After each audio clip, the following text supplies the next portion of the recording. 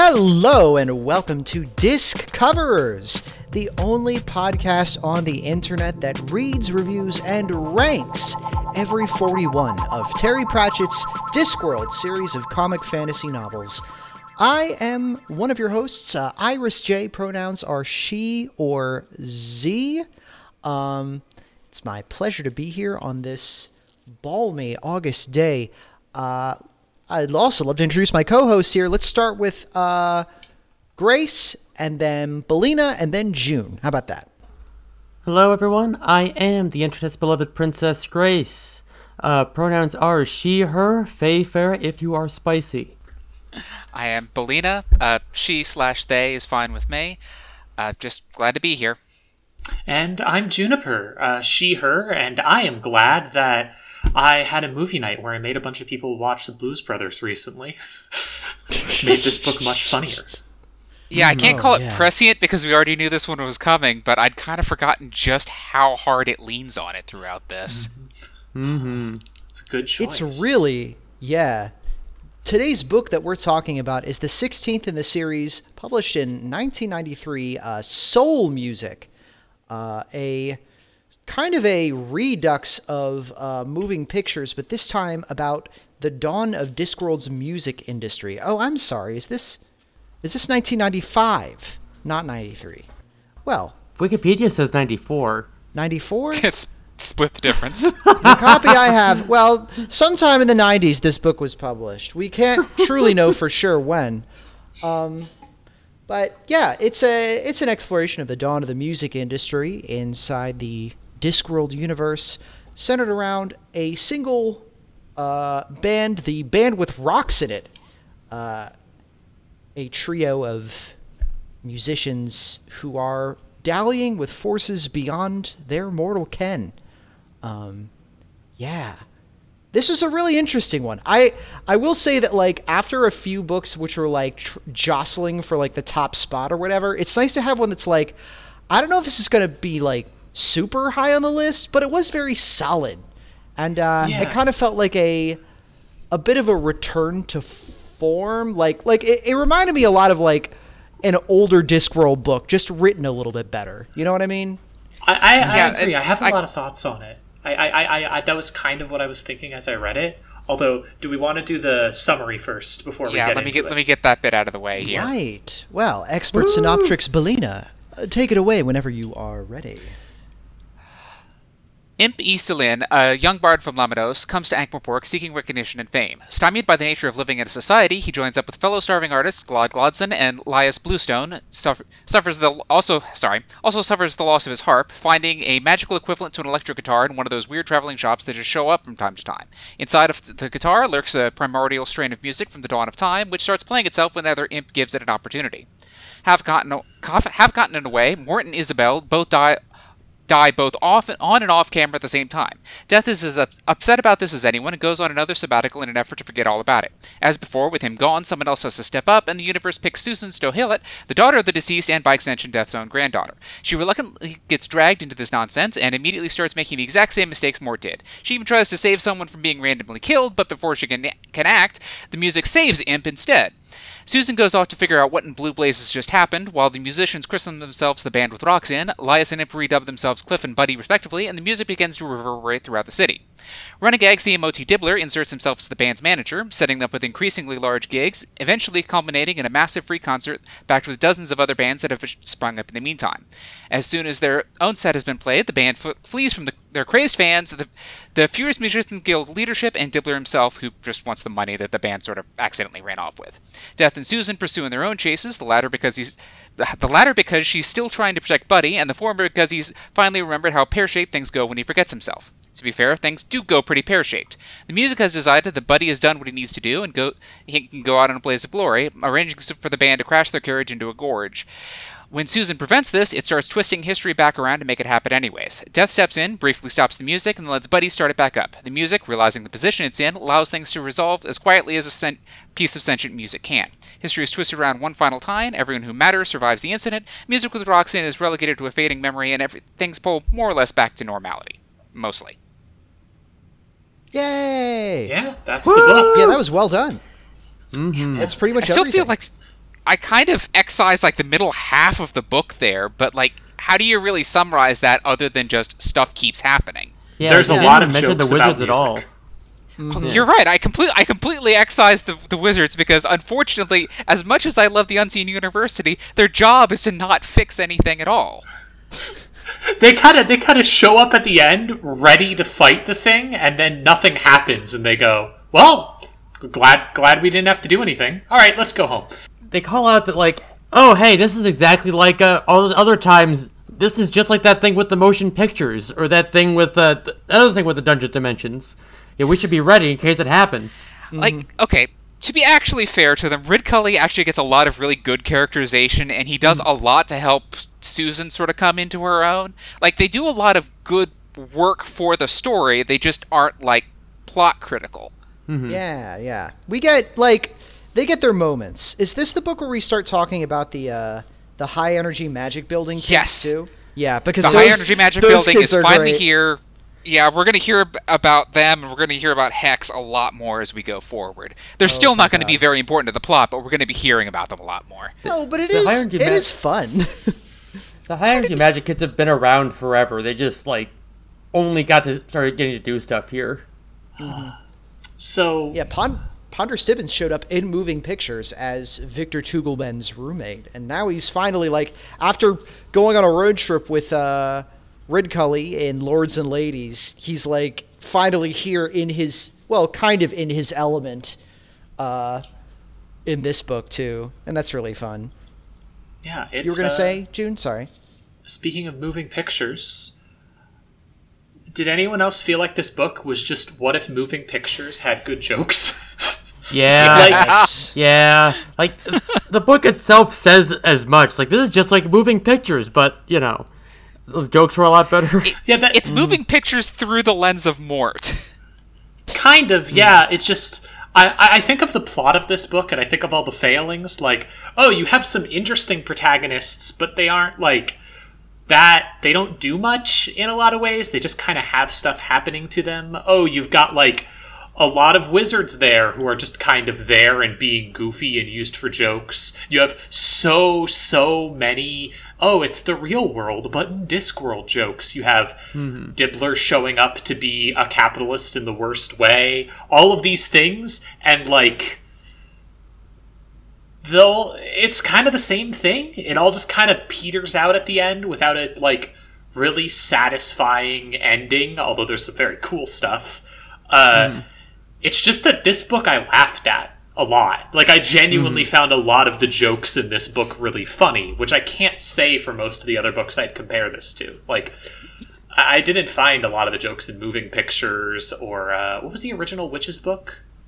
Was it, Weird Sisters. Yeah, Weird Sisters. I didn't find a lot of them there funny. This one, it was like, oh yeah, no, the music jokes are funny.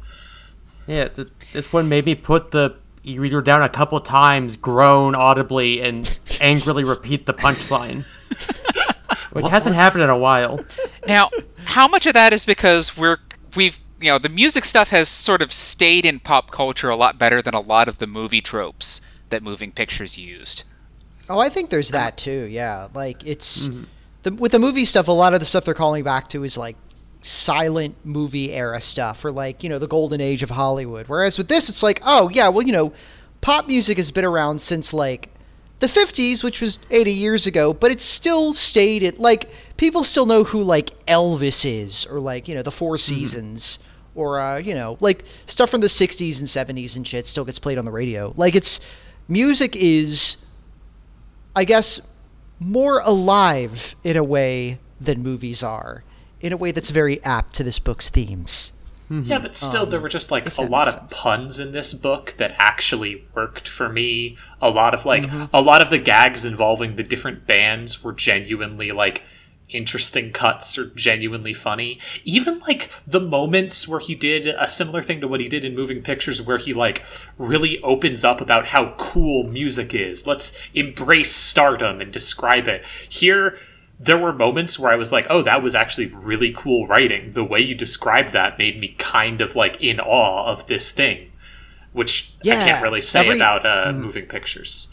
Every time the band with Roxy gets up and plays on the stage, it's like Terry is really conveying to you that, like, listen, this is obviously some Eldritch bullshit, and the band knows it. Everyone in the band knows it, that they're playing with forces they can't understand and are probably going to hurt them later. But in that moment, it feels so fucking awesome. Yeah.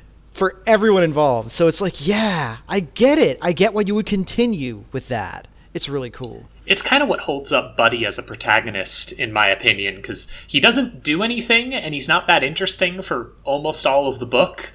But, like, the way it describes him just being controlled by the music and just sucked into it in this intense way, genuinely really cool. It's easier to see why he sticks around for it than why Victor stuck around for everything. Mm-hmm. Yeah. Mm-hmm. Because, you're reading this going, yeah, I'd probably do the exact same thing for the exact same reasons. He's more relatable in that way, and yeah, the fact that he's just being pulled along the whole time is more central to who he is. Mm-hmm. Yeah, like he's essentially being played like an instrument by his instrument for most of the book. Whenever he's not on stage for it. And, like, really, like, the big turning point for his personal arc comes when he asserts his own sense of self and becomes something greater than the canon by playing the song that he won his little competition with at the start of the book. Like, showing the crowd not just who Buddy is, but who Imp is. Honestly, part of what I really liked about that scene was the way that it's kind of implied that he still has this power in him. That it's almost like a deal with the devil, where he's like, all right, fine, I'll go out on your terms, I'll do what you want, I'll die horribly, whatever you want, but, like, let me have this. And he's able to channel that same music, but into a completely different style. It's very cool. Mm-hmm. Yeah, they're all still spellbound by his little harp number, Johnny Be Good. Yeah. That was one of the ones where I had to put down the book, yell, and then pick the book back up again. That, and, like, I audibly said, his name is Buddy Holly?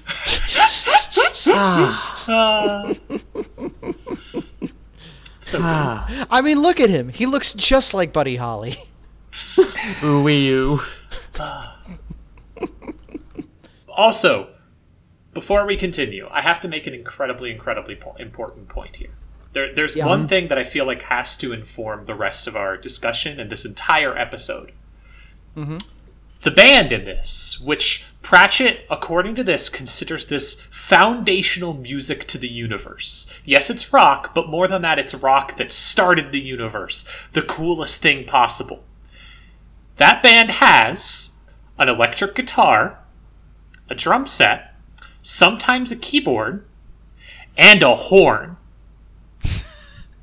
Pratchett is embracing ska. This is what we've learned here. Oh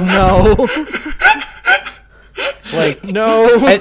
I think if this book had been published a few years later, there would absolutely be a Smash Mouth joke or something in there, right? Oh, I mean, there'd be a ton. Absolutely. But I just find it very funny that Pratchett's thing is like, okay, well, obviously you need drums, you need a guitar, you might need a keyboard, and then of course a horn. Like that's one of the most important parts of rock. Literally, like, if you do think about the history of like English, like, Northern Soul and stuff, like, that's. Absolutely, horns do have a place in British rock music, for sure.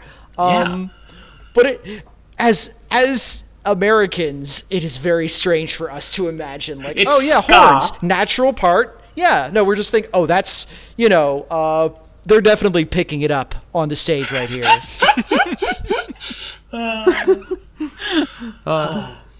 But, yeah, no, that's very odd and a good point. But it was really fun. I just kept thinking about it as I read the book.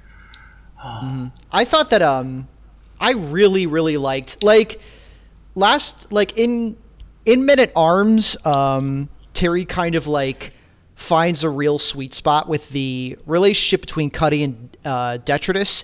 And in this book we get two more dwarf and troll bestie pairings, but the one that takes up most of the book is Cliff and Glod. And, like, one, I think it's really, I love their dynamic because, one, it's like, it's the same dynamic as Cuddy and Detritus, but, like, without the whole, like, baggage of, like, getting over racial issues. It's more just like, yeah, like we're both musicians first, and like musicians tend to be like underneath the heel of society no matter what, unless they're actually really good.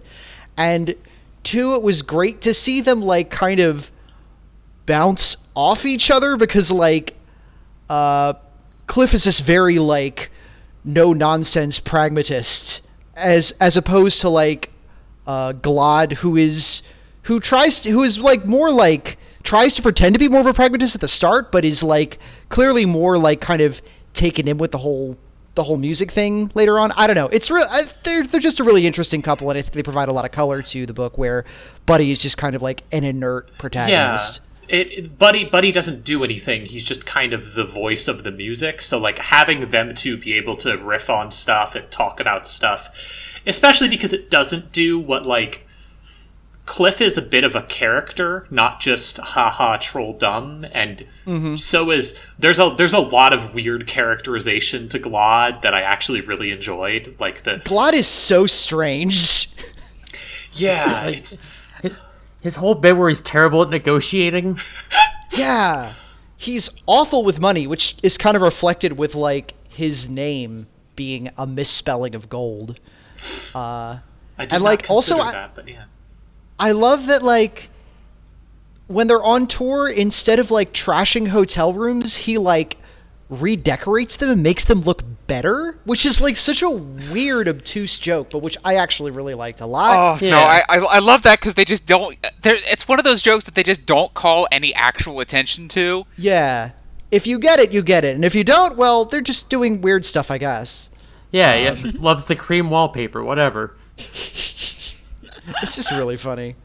But yeah, like they're just this constant presence throughout the book, and like them plus like getting Asphalt in the mix is like kind of like the person who actually tells them where to go and what to do, which like Asphalt is their roadie, and he's named Asphalt because he's a fucking roadie, in case that wasn't immediately obvious. This book is so full of fucking puns. It's wild. Asphalt was a good part of the dynamic just because he got to be like the normal one. Like, yeah, and I love that also he was the one who was like, the seasoned old hand of the road with music, even though that like rock music hasn't really existed for very long. He still has that patina of like age and experience. There's this weird thing where, like, all of the components have existed, but they haven't come together before, because he keeps giving all of these stories about things that you would normally associate with, quote-unquote, the rock and roll lifestyle, but it's just some other random band. It's like, it's kind of like music existed before that, but this is the first time in the Discworld universe that music has a mythos, literally like an animus to it, which is, you know, the music inside of Buddy's guitar. It's the same idea that kind of makes us think of rock and roll as sort of a canon nowadays. That makes us think of the traditional idea of the rock star as, quote, larger than life, unquote, even though they're just... These days, they're just jack-offs trying to get hits on Spotify, just like any other artist. But, you know, there's the idea of that still echoes. And I feel like that's kind of what they're riffing on here. It's not so much that rock music couldn't have existed before this, it's that rock music didn't have a story being told about itself that hit, I guess, if that makes sense.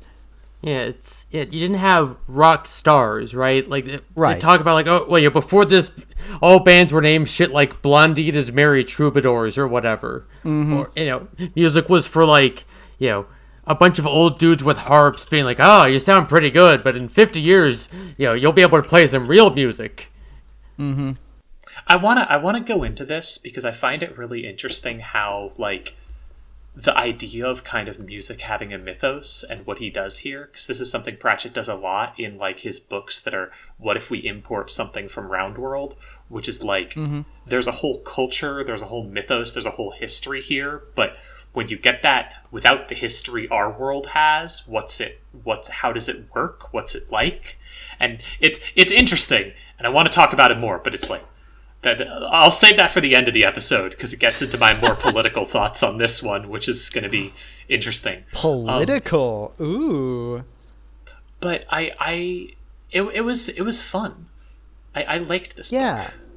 It was a breezy read. It was a romp. It was really easy to read. Yeah. I kind of mentioned that while this isn't like, this really is like comfort food for Discworld, but this is the kind of shit that I really remember from back when I was first reading it, when, back in high school, I guess. But this is the stuff that tended to stick with me, is these weird jokes, the odd emulation, the let's take this apart and put it back together. This is what my memories tell me Discworld is. And I don't know if that's specific to me or if that's just like sort of the pop culture legacy of Discworld, or I don't know where I'm going with this. I think I get what you're saying. I think part of it is just because, like, as I said, it's the same as a lot of the earlier books, like a lot of what the Rincewind books were, a lot of like what Moving Pictures was, a lot of the books. It's just that this one's good. Like, this one you read through and you're like, haha, that was a good music joke. I get that. And so, like, if you're thinking back to what Discworld is, and a lot of your memories are of that older, like, putting all of these jokes in, putting all of these references and this sort of thing in, having the one where it's funny and entertaining and, like, cool is probably the one that resonates the most. I guess what I should be thinking of is these are the ones that are easier to talk about with just anybody. Yeah. Because this is easy to digest stuff. This is the stuff that's easy to relate. This is something, if you're trying to get somebody to read Discworld, this wouldn't be a bad place to lead them in. Mm-hmm. Because while a bunch of stuff is already established, a lot of it is working off of stuff the reader's already going to know because they've lived in a society and they've osmosed it. Yeah. Right.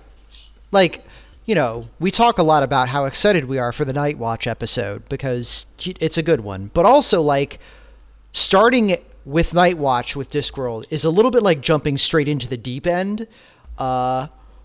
Whereas, like, this book, Soul Music, definitely feels more like a good starter to, like, what's Discworld like to read? Well, here you go. It's a lot of jokes, and it's kind of a weird mirror of our worlds, but kind of not quite right in humorous ways. And also it mildly critiques some things, but in this book, nothing really that sharp. And also, we get a whole lot of death action in it, which is really fun. I had forgotten how much, like, death action was in this book. I remember there was some, but, like, it's maybe about, like, a third of the book entirely, which is more than I remember it being. I remember it being just, like, kind of a little side plot. Which was nice. You wouldn't think that would kick off the whole action of the book, because that's one of the things that you notice about this book that kind of annoyed me personally was, like, this book has, like, okay, so we're following Death and Susan and the Wizards and the band and, some other bands, and Dibbler and sometimes, like, the Watch or whoever and it feels like it's spreading itself a bit thin at times. Yeah, that's fair. Like, I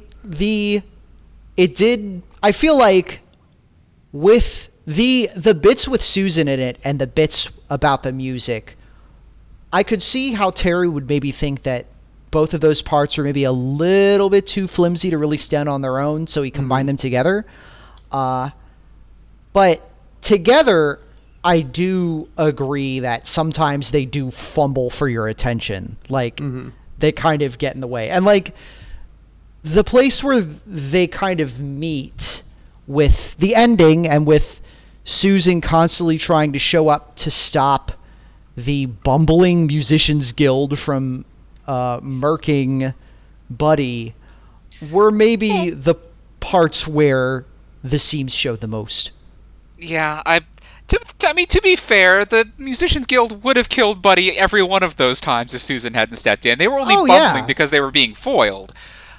But yeah, it's like there's the thematic parallel between Buddy and Princess Kelly that way, but, like, I'm not sure if it really adds anything, because, like, Susan has, like, a sort of weird teenage crush on Imp that never really goes anywhere, and never will again, because Imp never shows up after this book. even though Susan will. Yeah, that was one of the weirder things that just, like, it ends and it's like, oh wow, it's saying something about them, like Susan and Imp, and oh, he never shows up again? No one in this book ever shows up again except Susan? Huh. Well, okay. I guess we saw who's the breakout character here, huh? I feel like Pratchett might have thought that Susan was going to be like a 1-bit character. Yeah, but Yeah, I mean, he definitely thought that at the start, but she's the granddaughter of Death. She's too cool. So what did y'all think of Susan, actually? screaming she's gender too every time she cool. was on. Yeah. Screaming gender every time she's on camera. Oh yeah. Yeah. I love the idea of somebody being goth by default. She didn't want to be goth. She was just more practical minded and didn't have a lot of patience for people, and that combined with being Death's part of granddaughter. Death's Bloodline means that she was absolutely goth to the max. That fucking rules. Hell yes. There were times when I felt she was a bit too... Pratchett struggled to know what to do with her. She didn't really do much for a lot of the book. She was just kind of there being a bit spooky and there to, like, realize things and such.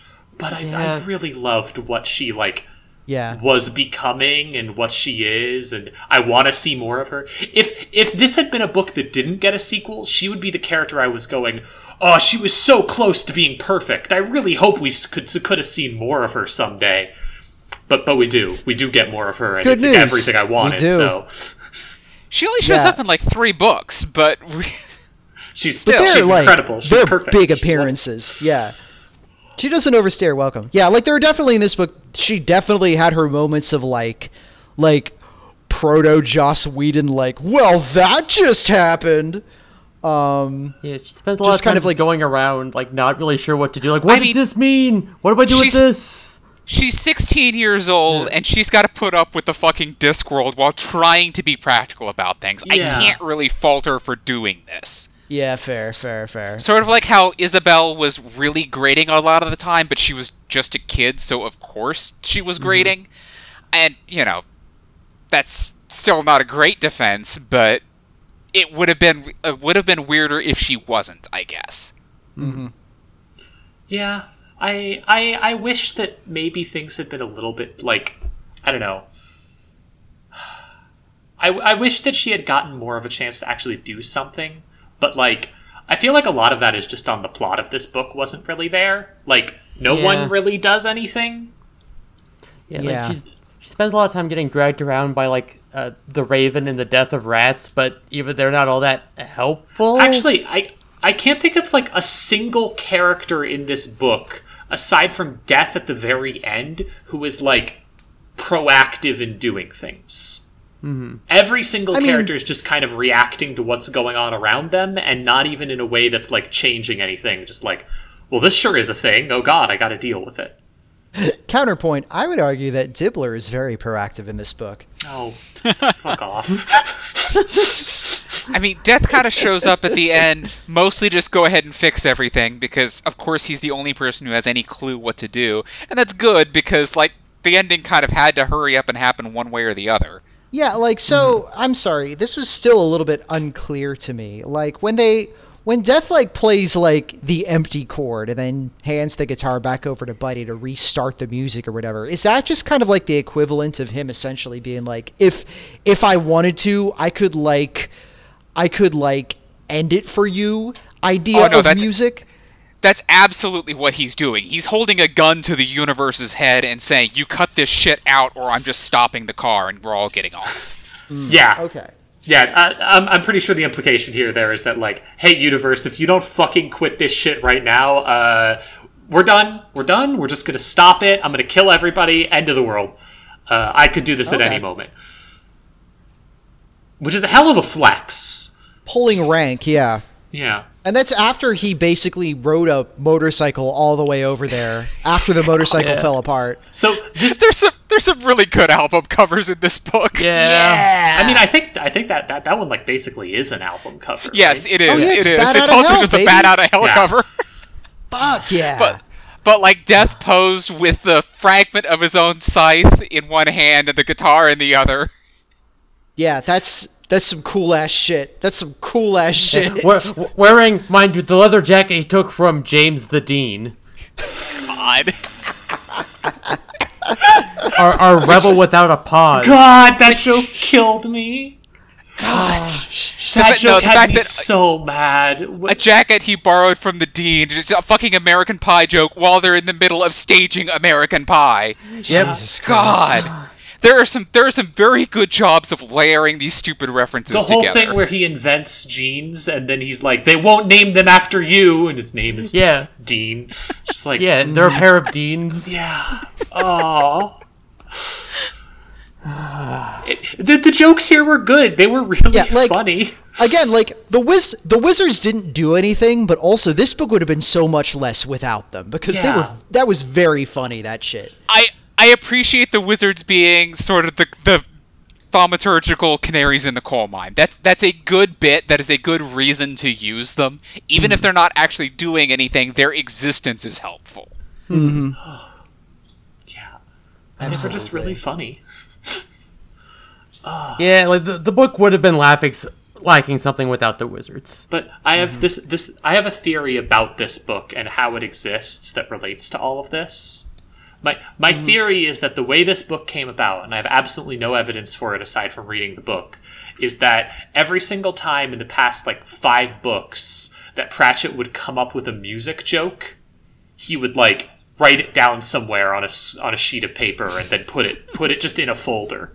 And then eventually he just had a thick enough folder that he was like, all right, I can throw together some half-assed plot and figure it out, but I'm going to use all of these. And there is that story on L-Space about him getting the idea for the "We're certainly dwarves" joke from a fan. Oh yeah, what a good joke! Yeah, so good. Shout out to They Might Be Giants. Apparently they were niche over there at the time. I don't know if they are now or not. Fuck if anyone knows anymore. I mean, he was a huge They Might Be Giants fan for a while. He talked about it a couple of times. He loved them. Yeah. He made a reference to one of the songs in the last book. Yeah, game recognized game. Mm-hmm. But yeah, that is generally how as a writer, a lot of stories end up getting written because you just have a bunch of tiny little ideas that you just write down and then they just kind of katamari into a story eventually. So it's probably that seems likely as to the origin of this book, I think. I liked the parts with I liked the parts with Susan, and I liked all of the parts of her talking with Death and figuring out who she is. But they felt like a very small story that didn't really have a ton of connection with the main story. That they felt like a retread of Mort in a way that wasn't Yeah, that's fine. the problem too. Is that Moving Pictures is a book that definitely could have used a second attempt. Mort, less so. Yeah, it's really weird that she travels back in time to Mort and sort of makes this weird kind of quasi-retcon. Which Death is spots her, laughs, and that's apparently why he decides to go ahead and spare their lives. Which I think is more just part of the Back to the Future references in this. Oh God, you're right. There's a lot of Back to the Future jokes in this one. I will say, I liked seeing Death in the past. I don't know if this was intentional, but I liked the difference between Death as we see him in the present and Death in the past, mostly because there's a reading of it as Death in the past is very cruel and very callous, and Death now is very much not so, and it's mostly because of Reaper Man. And you can really read that in pretty easily. Yeah, it's a very Old versus New Testament sort of approach, where it's oh yeah, there was that bit in between these two books where he really got together with humans and mellowed out, huh?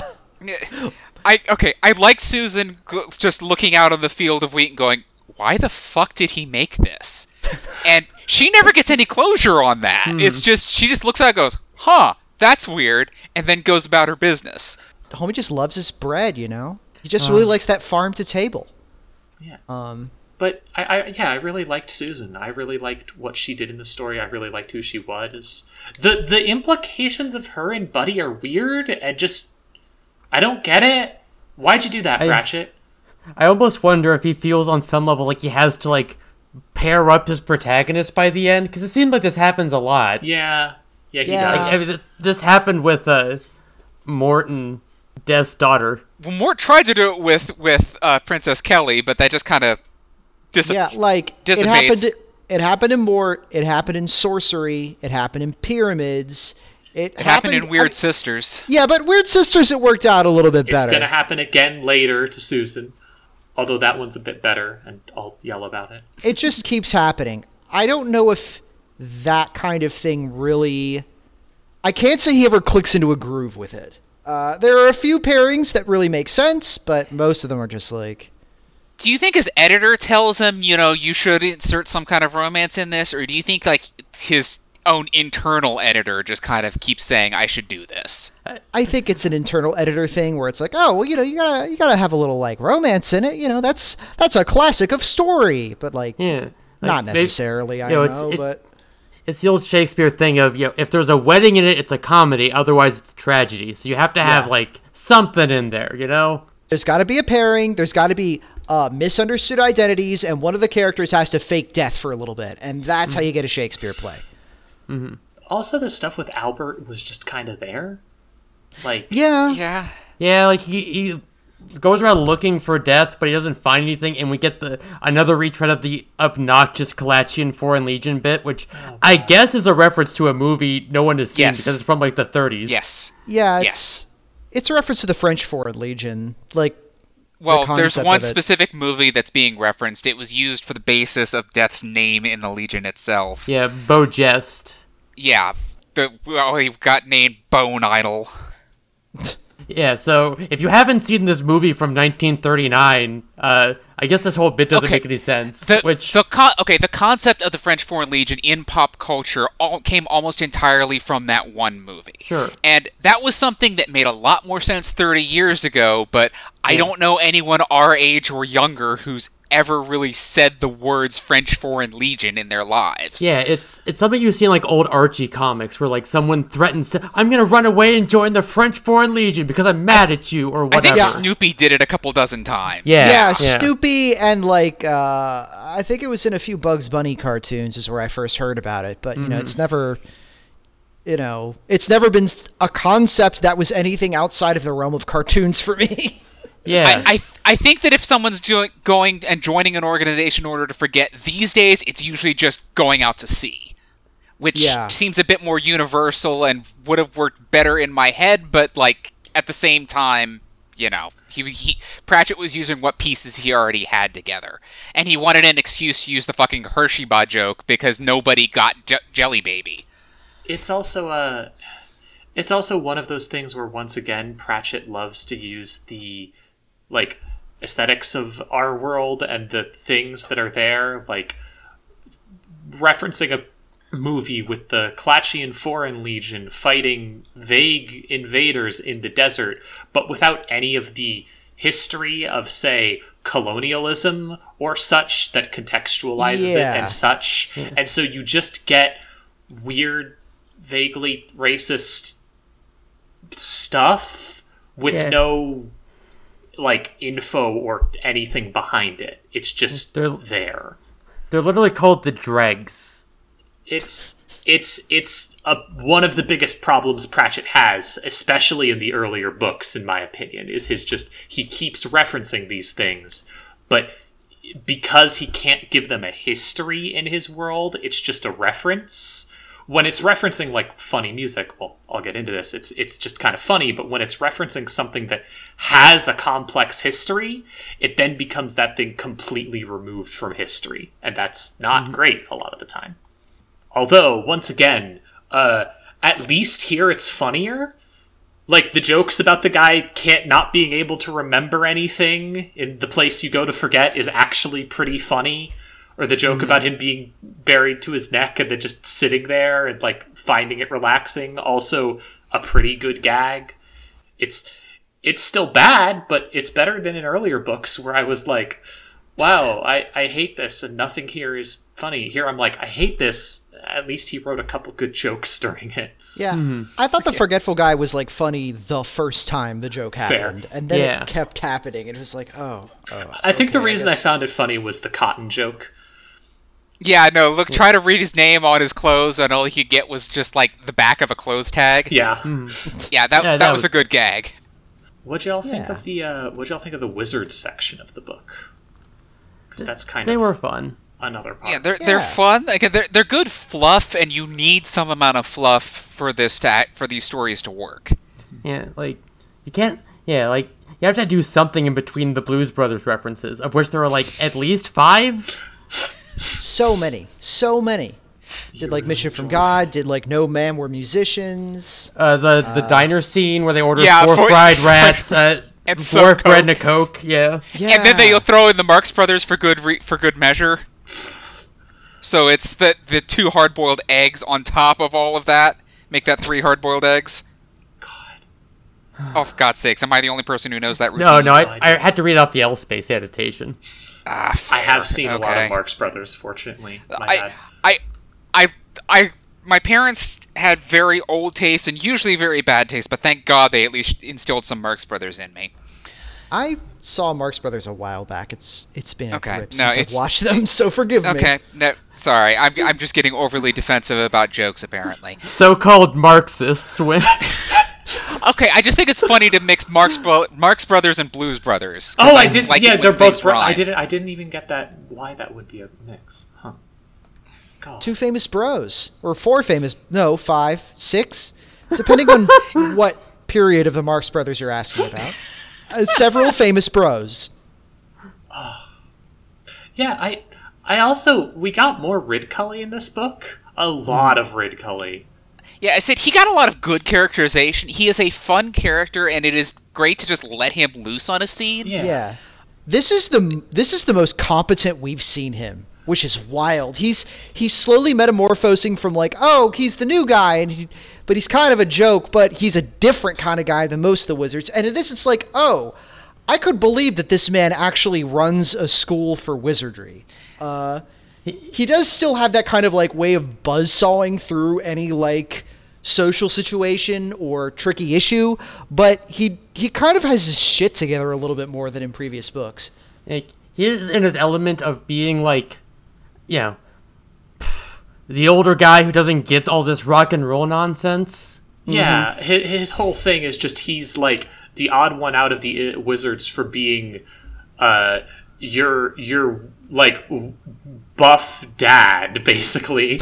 Yeah. And so he's a great contrast, but also he's got a bunch of great characterization in how he goes over stuff and how it's portrayed as though even though he's kind of a weird asshole who doesn't like the future or moving there, he's also genuinely quite smart in a way that a lot of the other wizards refuse to be. Like the whole scene Yeah. where they realize how to trap it in a box and one of the wizards is excitingly explaining it in front of Dibbler, and he's just like, let's not do that. Let's never talk in front of Dibbler about anything ever. Yeah. Yeah. He seems like the best possible person to be in charge if the dungeon dimensions are actually breaking through at this point. I mean, they kind of mentioned that he's sort of rearranged and admittedly started to kind of ossify the Unseen University now, just because he's this big stone that they can't dislodge. So everything just sort of has to resettle around him, and we stop just killing all of the wizards every book that wizards appear in.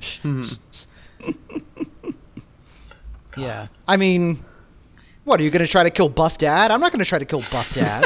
Yeah. They tried to kill Buff Dad! He killed them back! Yeah. Yeah. Buff he's Dad will great. kill you. He'll ground you, and then he'll put you in a headlock and kill you. Throw you I right really- out the window. I really feel like also a lot of this just comes from like you could tell Pratchett really enjoyed writing Ridcully in the Last Witches book, like Oh, a yeah. lot. And I feel like a lot of that was just Pratchett being like, I want to go back to this character. I like him because you can kind of see that was where I think Ridcully really started to get his good characterization of just like Yeah, because kind of like this rowdy, outdoorsy older guy. Yeah. The dude's a crowbar, and sometimes you need something to open the crate. yeah. Finally, the anti-Rincewind. He's great in contrast to the rest of the university. Especially because he's also like he's the only senior staff who we actually get a name for him. Everybody else is referred to by their office. By their titles, you're right. Yeah. Except for Ponder Stibbins. Yeah, Well, Ponder Stibbins he's is a younger still, one. He's a student. He's like graduate, yeah. Yeah, but in previous books, like, that was because the Arch-Chancellor would keep swapping out. But in this, it's like, no, Ridcully is kind of the thing that the other wizards orbit around. It's interesting. Yeah, and everyone else is this kind of cloud around him. I thought they said Ponder Stibbins was like the youngest of the senior staff or something like that. Like he got a promotion. Did he? He might have, but he'll never act like it. Yeah, no, that's fair. The dude is a graduate student for the rest of his life. I'm trying to think of what else there was in this book. There were just so many little smaller threads that it's like you could pick at any of them. What did y'all think of Crash and Scum and the Gang, the other band that we followed throughout a bunch of this book? Kind of washouts are grungier side of the rock music wave. Mm-hmm. Pratchett really, really liked the jokes he kept making there. And some of them were really funny. Yeah. They felt like mostly a joke vehicle, though. Yeah, but there were some good jokes, and I love the one about, like, I think my favorite thing with them is that, like, one of them's like, oh yeah, we need some leopard skin pants, but so I bought some off of a guy. The problem is, like, he sold it to me for real cheap because I had to take him off the leopard first, and the leopard doesn't want us to remove its pants. It's just like, oh my god. And then, several pages later, we find it's a deaf leopard. Oh, what a terrible I mean, for the most part, they seem to exist mainly so that Pratchett could just, like, offload all of his stock puns at a discount. Yeah. Okay, we had... But, like, at the same time, it was funny, so... Calling them... He had all these... Calling them insanity, which is probably a reference to Madness, which is a ska band. I just want to say it's a ska band because, like, it's important that I'm telling you there's something here, but later on, like, them being the surreptitious fabric, like, it's just endlessly using the same, these jokes, but they're funny. The Whom? Yeah. They go through so many, and yet they walk past, like, they don't even consider the Rolling Stones, as one of them says, well, you know what they say about, not gathering moss. There's so much. It's very silly. The fucking... So, throughout the entire book, people keep telling Buddy, like, he looks a bit elvish, doesn't he? Until it finally culminates in the joke about, he's Elvis Presley, as he's thrusting his hips on the stage. Yeah. God. Yeah, but then there's also there's the joke at the end about, like, he works at, like, a chip shop, and all the girls in town say that there's a guy who works down at the chip shop and they swear he's Elvish. Yeah. And that's apparently a reference to, like, some other singer-song who I literally hadn't heard of before you posted it in the chat room before we started recording by Christy McCall. Yeah, this fucking hit song from 1981, literally titled "There's a guy works down at the chip shop There's a guy works down at the chip shop swears he's Elvis." Yeah, which is like Matryoshka joke right there. God, I really enjoyed this book, even though it's got a lot of problems. Speaking of things that didn't quite work, what'd y'all think of the Musicians Guild? You'll never guess what I thought of the Musicians Guild from that intro. They didn't learn a damn thing. They just didn't actually matter at any point. Yeah, like, you'd think they're gonna, like, kick off the story, and they kind of do by, being the reason our fellows have to join a band and kind of go underground. But then, I don't know, they just spend their time trying to kill our guys. Like, I'd say it's a reference to Carrie Fisher's character in the Blues Brothers, but no, it isn't. They just don't do anything. I was about to say, listen, they're no Illinois Nazis. I'll say that. Yeah. Yeah, they're just kind of there, and it doesn't really work. Like, they really try to make a thing out of, like, Mr. Cleet being like, he's the paper pusher of the guild, and he's like the death of creativity, man.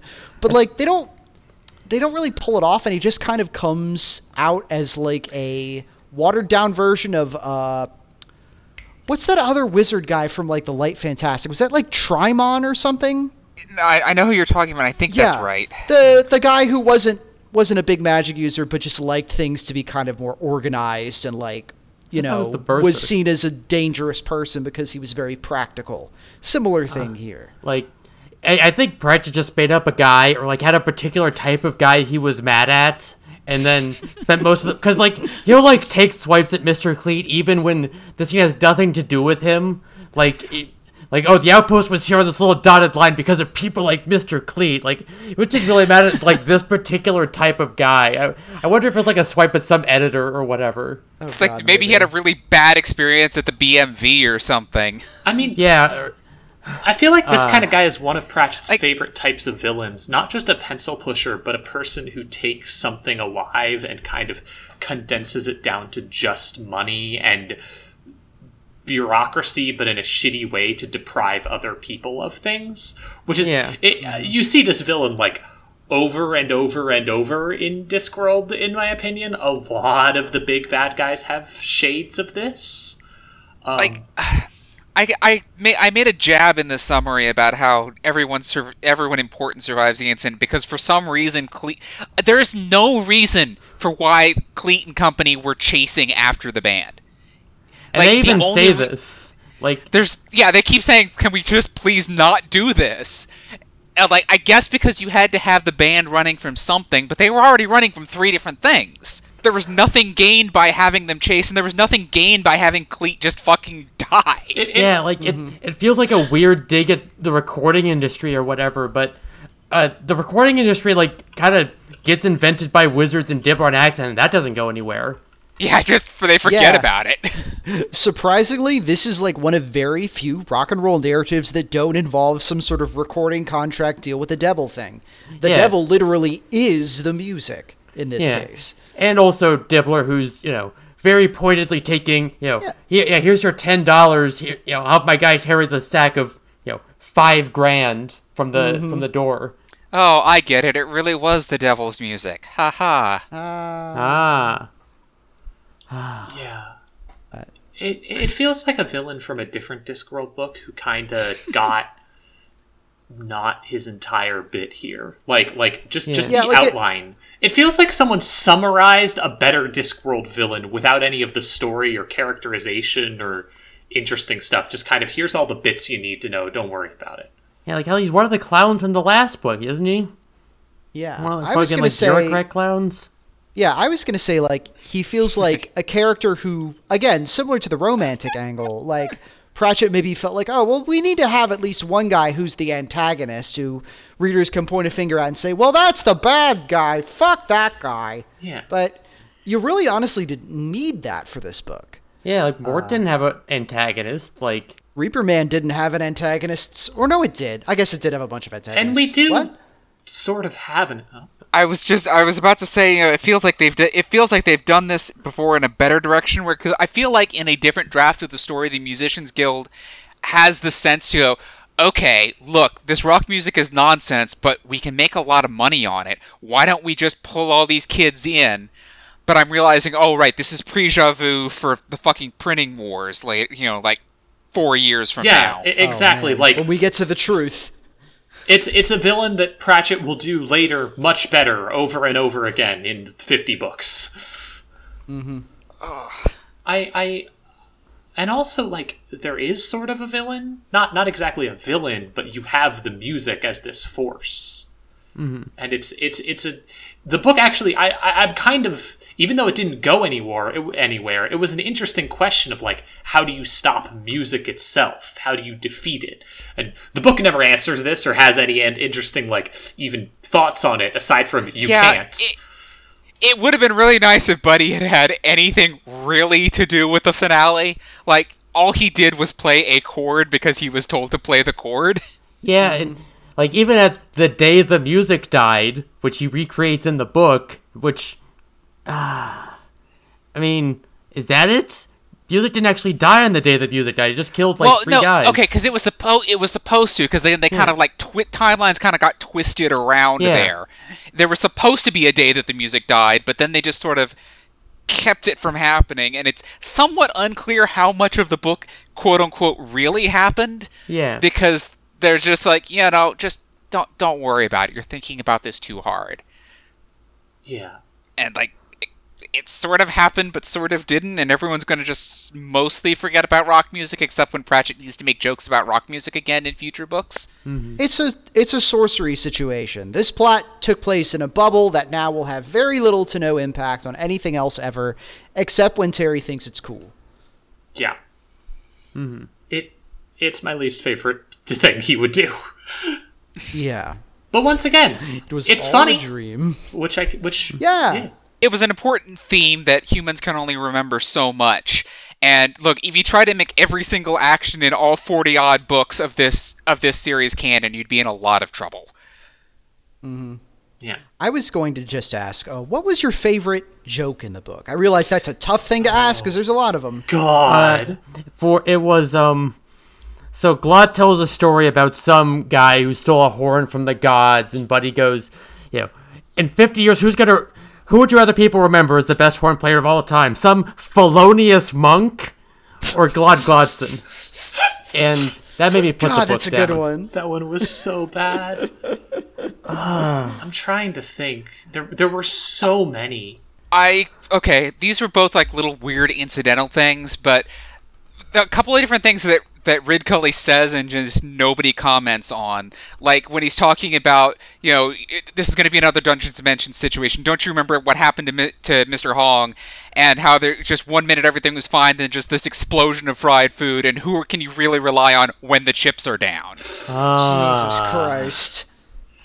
Or similarly when the all of the cooking staff have just gone into like 60s cheerleader doo-wop situation, and they're clearly serving cheeseburgers, and Ridcully has no idea what this is, and while he's poking at it, he's just saying that someone's playing silly burgers. Mm-hmm. God.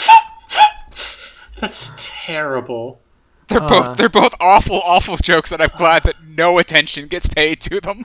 God. Fucking music is a world of hurts.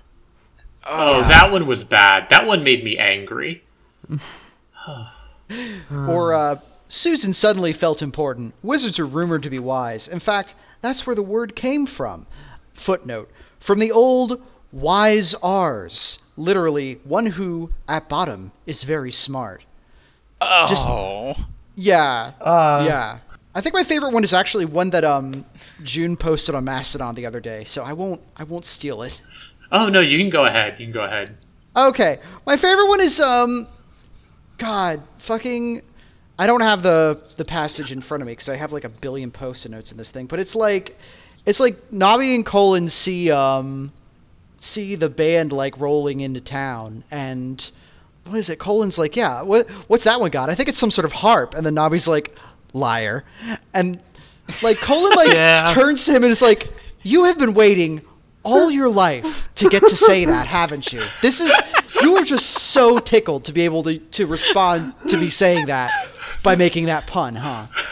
It's so good. Yeah. It's this great little dialogue between them. It's the opposite of like where like how we've said in the past, like, oh, it's great when characters in Discord say jokes and the other characters say what the fuck.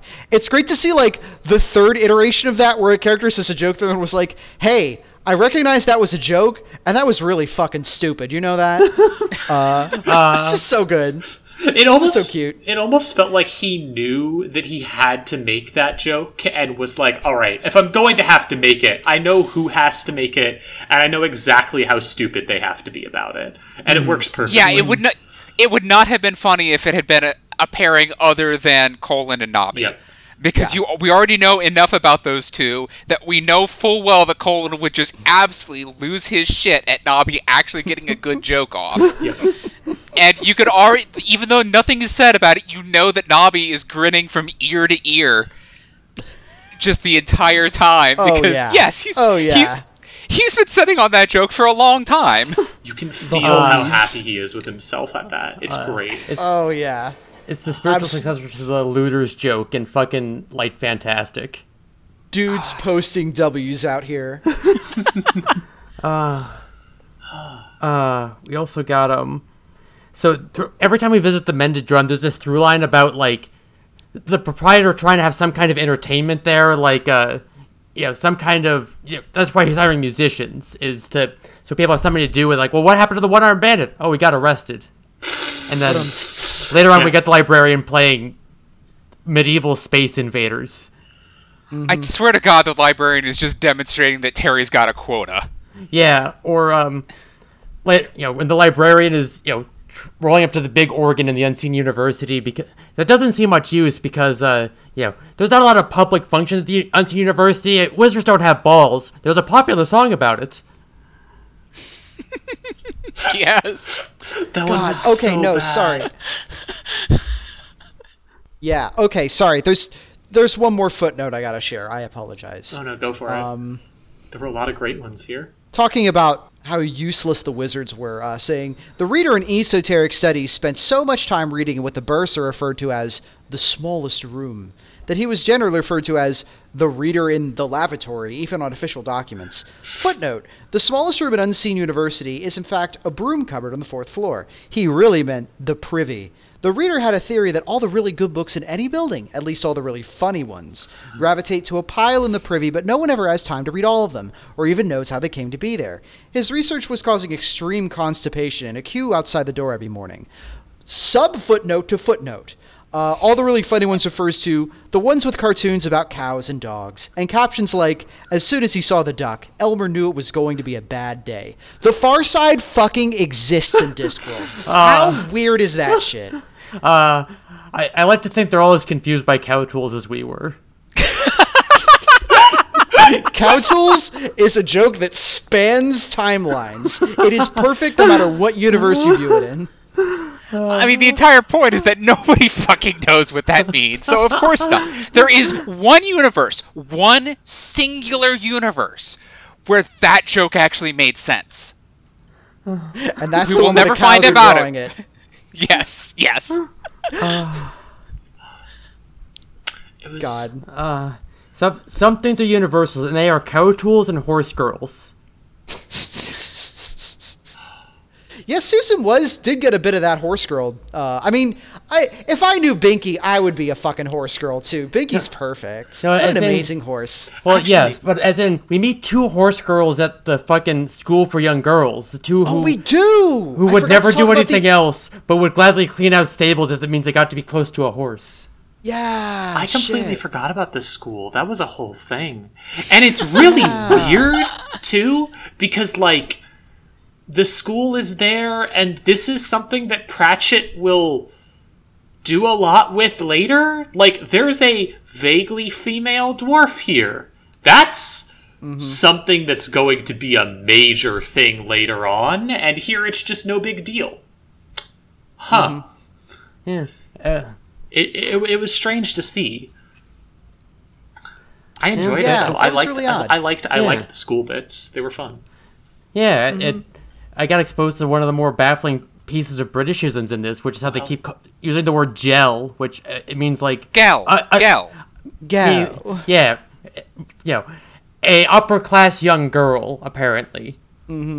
It's just saying girl, but with a little bit more posh accent on it. All right. Yeah, I'm sorry, they're not really calling one another slime girls. I wish Yeah. they were, but they're not. 'Cause- Gels of a certain upbringing. Because this was in one of the earlier Witches books, so I was ready. Like, one of them calls Magritte a gel a couple of times, so I had context, but it was... All right. Still weird. We're getting into a GIF situation yeah, here. yeah. It is a go though. I think, and I will say, I think like my favorite joke in the book might have just been the Rebel Without a Pause one, or the like. The joke about them being deans or any of those. There were too many in this book. Like, I don't know if I could choose one because there's just a lot of really, really funny bits in it. Yeah. I will say, I did love the introduction of the Duckman as one of the beggars, who is one of my favorite characters of Discworld, as guy with duck on his head, who no one will acknowledge that he has a duck on his head, hangs out with 3 extreme weirdos, but is himself relatively normal, except there's a duck on his head that no one ever talks about.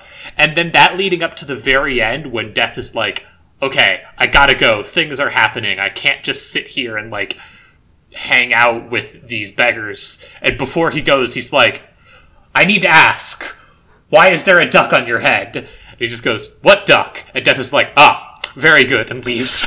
That is exactly the answer he needed. Because he has this whole thing in his head about, there's no way he doesn't know, right? It's not like having lint on your shirt. He has to know. The idea that the entire cosmos has aligned so that nobody has actually told him about the duck, and he's just never noticed it. The just preposterous level of coincidences that must have piled up in this guy's life, and he just genuinely does not know there's a duck up there. And more than that, Death just being like, you aren't going to answer me? That's all of the answer that I needed to hear to like know that this is inexplicably weird. Of course. Death is omniscient except when he needs to not be. Yeah, I'm an immoral paracosmic being, and even I don't have time to explain this shit. That's great. Oh God. I'm trying to think That's wonderful. I'm trying to think of anything else in this book. It was interesting to get a look into Pratchett's music tastes. Yeah. It was. Almost all my notes are just like of jokes I liked. Like, I don't know, all the wizards start wearing blue suede shoes or blue suede boots or whatever. Both because that's a song and also so they can set up this "there's magic afoot" joke. Heyo. Which gets a similar reaction of you've been waiting to make that fucking joke, haven't you? But yeah, that's kind of. I mean, that kind of is my thought on the book, is like, there's not really a lot in this book that I'd be interested in going back to, aside from some of the stuff with Susan. I really loved the bit with the swing. I really loved a lot of other stuff they do with Susan, but like, overall, there's not a ton I would be interested in going back to, except, wow, I really liked all of the jokes. It was really funny. Yeah, I kind of think of this book as comfort food, but like that's being disingenuous, because there's a lot of texture to it. There's a lot more to it than I would normally expect in a plate of comfort food. It's not that it's just simple and comfortable. It's complicated as hell and comfortable. But at the same time, yeah, there's a lot less of the big shit going on. Mm-hmm. Yeah. It's a more modest scale Discworld book, which is something to say about one that ends with Death telling Music that he could end the universe at any time. But it is modest. Yeah. But it's still fun. I enjoyed it a lot. It was good. What was the political thing you were going to make a note of? Oh, I was earlier just in the episode. So this isn't really like political, I guess. It's more just like, I found it really interesting how it was kind of this look into what. So this is something I was thinking about with moving pictures as well, but it's much more apparent here, which is that like Pratchett has kind of, you get this sort of like, okay, here is my idea of what music is. Music is these things, and rock and roll is these things. Like, music, rock is, as I said, made the joke about ska, but not even really a joke. Like, yeah, that's kind of what Pratchett thinks it is in a lot of ways. And it's fascinating to see that, just because, like, you don't have any of the context for it, as I said. Like, there's no history to it. There's no world behind it. So instead it just becomes this weird thing of, like, why is this the world? Why is the world like this? Why is music like this in this world? And so you get a lot of, like, we know in the real world that, like, a lot of rock and roll has its history in African-American music, and that, like, a ton of what Elvis did directly took his inspiration from that. And, like, there's a whole complex history there that we probably don't want to get into, but we could, potentially. But, like, that's a thing you could talk about. But in here, you get Elvis, but you don't get that. You don't get the history of who he is. You don't get the history of any of this stuff. You just get, haha, it's Elvis. And so it's not really a problem. Like, it's certainly not a complaint that I had about the book, but it makes it this really fascinating thing where, like, they've completely stripped the context from music as something with history, with, like, a story to it, and now it's just Pratchett going, here's all of my best gags, and here's what I think music is. Haha, don't you think music is blank, blank, and blank?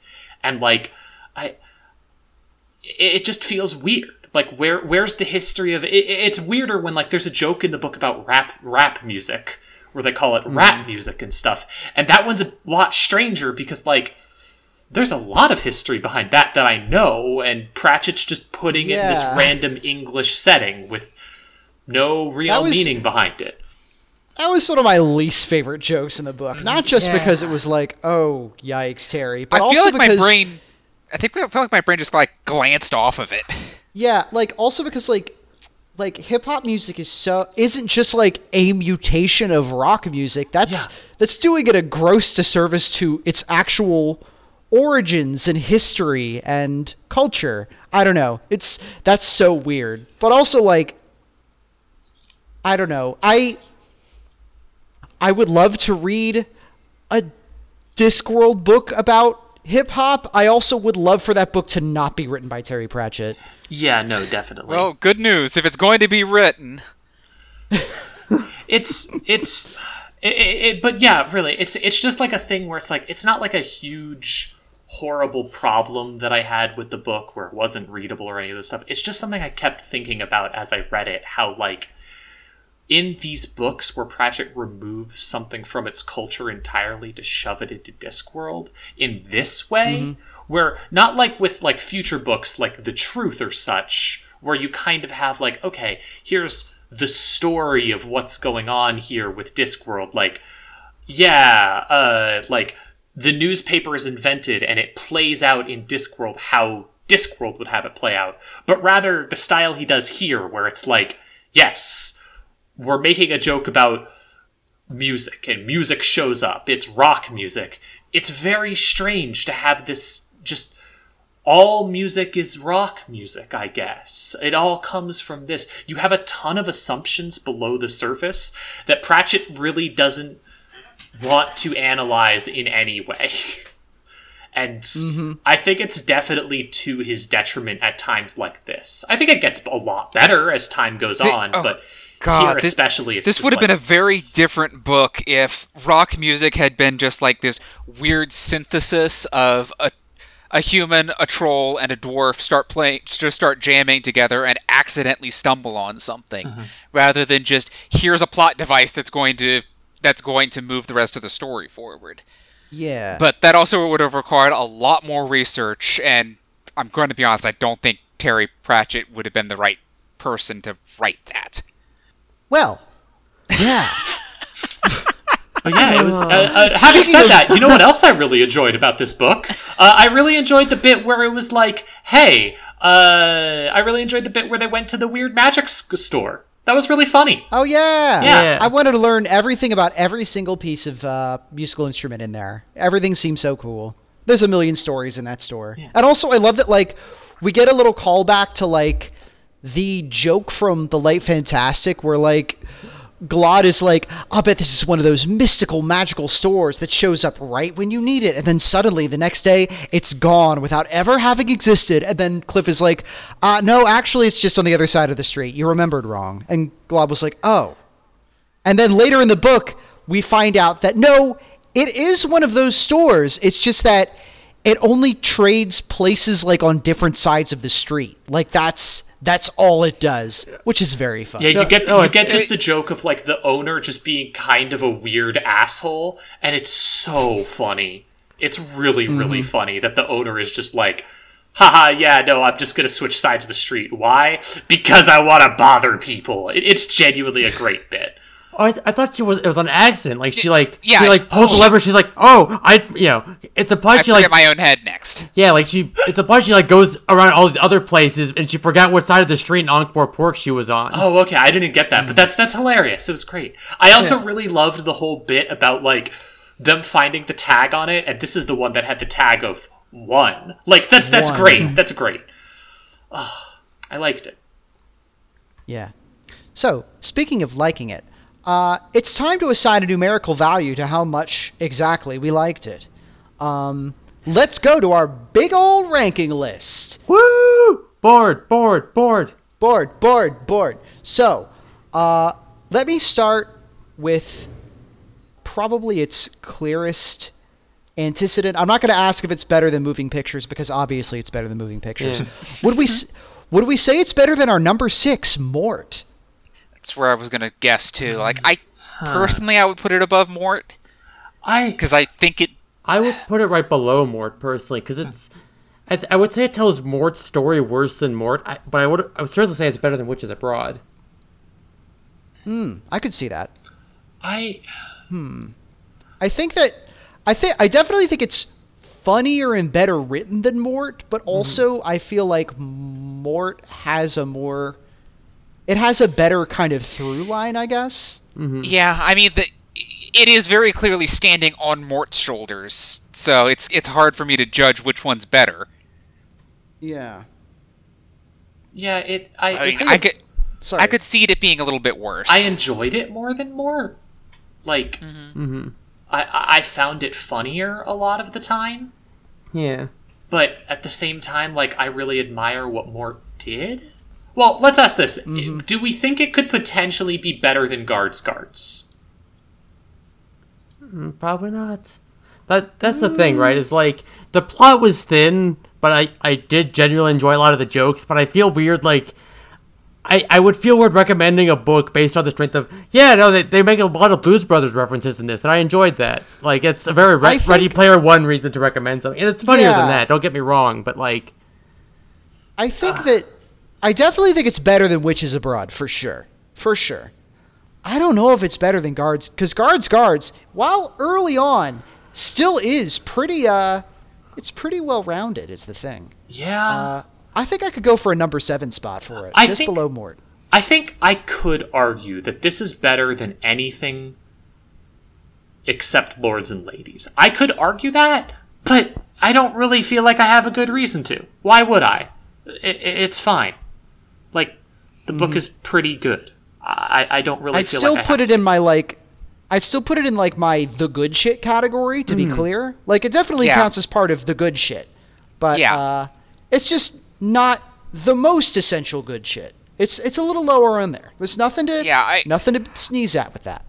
I am definitely, like I said earlier, this is probably one of the ones I would use when trying to introduce somebody to Discworld, depending on where their tastes are.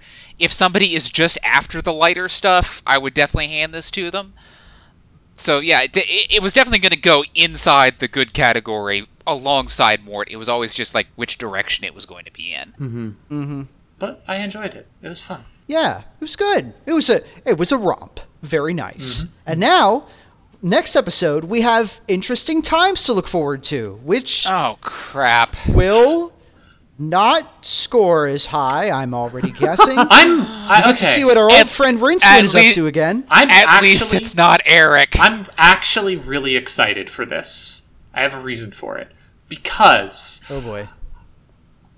I feel like we've entered into a bit of a new era of Discworld, where you're kind of seeing a lot of books that, like, even this, I mean, this feels like Moving Pictures, but with good jokes or such. And I feel like this is the point where Pratchett could potentially write a Rincewind book that I found funny.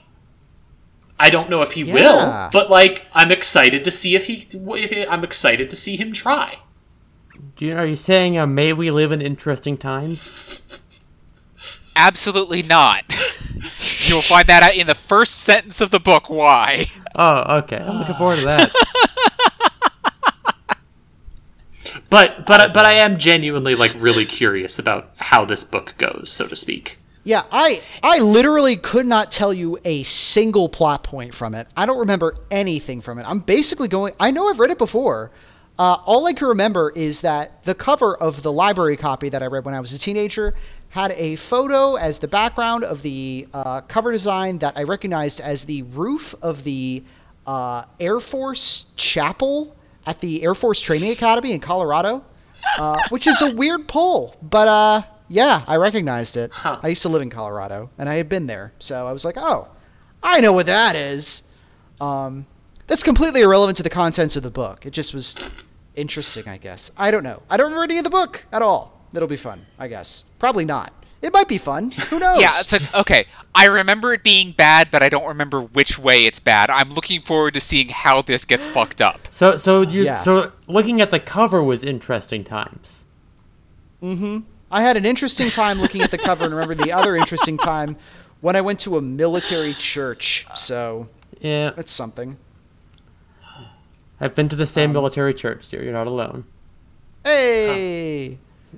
Anyways, we don't have any fan mail this week, so I will take this time to say that if you did agree or disagree with our ranking, or you want to talk about soul music or anything else about old Sir TP or the Discworld series, feel free to drop us a line at disc@hypnovire.us. That's DISC @HYPNOVIR.us.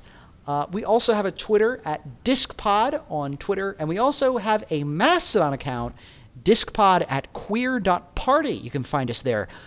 Feel free to comment or send a little note or something. It's always nice to hear from you folks. Always good to...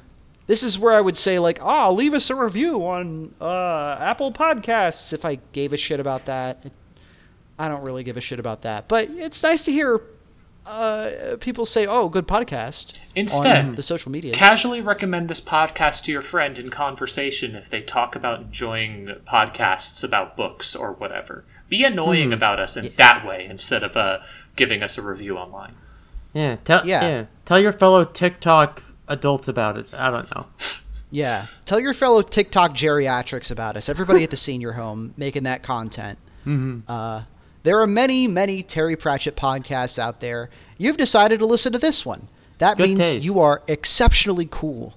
You should find other people who are exceptionally cool and share it with them.